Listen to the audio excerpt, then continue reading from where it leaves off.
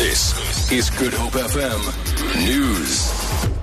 Good evening. South African mountaineer Sarah Khumalo has been airlifted to safety from Mount Everest in Nepal. She had been trapped since an earthquake hit the country 10 days ago, killing more than 7,400 people. Khumalo, who has submitted Mount Kilimanjaro in Africa and Mount Elbrus in Russia, arrived at disaster relief organization Gift of the Givers base camp in Kathmandu today. Khumalo says she will again attempt to reach the summit of Everest. Friends and family of the 8 correctional services officers killed in a collision on the N2 outside Swellen Dam are reeling in shock. The incident involved their official vehicle, a truck and a bakkie.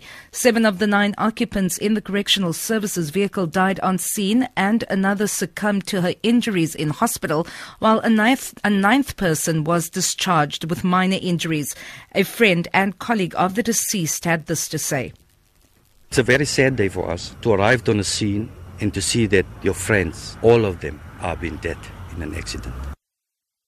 Western Cape Provincial Traffic Chief Kenny Africa has raised concerns about the number of collisions which take place on that specific stretch of road. I think motorists need to be more careful when they're out on our roads, especially following distances, and just stay within the speed limits. If a person stay within the speed limit and also keep the necessary following distances, then these type of accidents could have been avoided.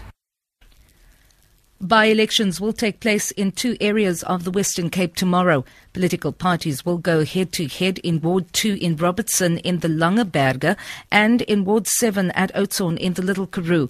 But all eyes will be on Oudtshoorn following a 2013 controversial by-election which handed the DA power, but which until today has not yet materialized. The ANC, the DA and independent candidate and the Unemployed People's Association will contest Ward 7.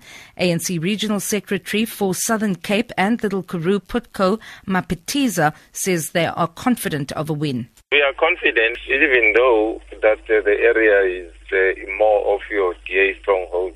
Remember, every by-election detects your support on the ground. And we are confident that people of Oudtshoorn have seen what the Democratic Alliance is doing in this province. And so they've lost confidence. However, the DA says the Ward 7 is theirs. DA MP Yakul Lonte explains. We have canvassed the entire ward and we are confident that we will retain the ward, and then together with COPE we will again have the majority in the council. The big challenge now comes in whether the minority coalition of the ANC, ICOSA and the NPP will be willing to respect democracy and respect the choice of the voters and hand over power to the DA and the COPE alliance. The City of Cape Town says it has contingency plans in place to ensure that service delivery continues despite the South African Municipal Workers Union strike. Nearly 5,000 municipal workers launched an indefinite strike on Monday. Mayoral Committee member for Corporate Services, Xanthia Limburg, has advised residents to disruptions to service delivery and contingency plans. We have ensured that in communities where refuse has not been collected, that the city is arranging that these residents are serviced in the coming days. As such, those residents would please be advised to ensure that their bins are accessible to our team, and we will ensure that there is minimal disruptions going forward. For Good Hope FM News, I'm Vanya Kluter-Collison.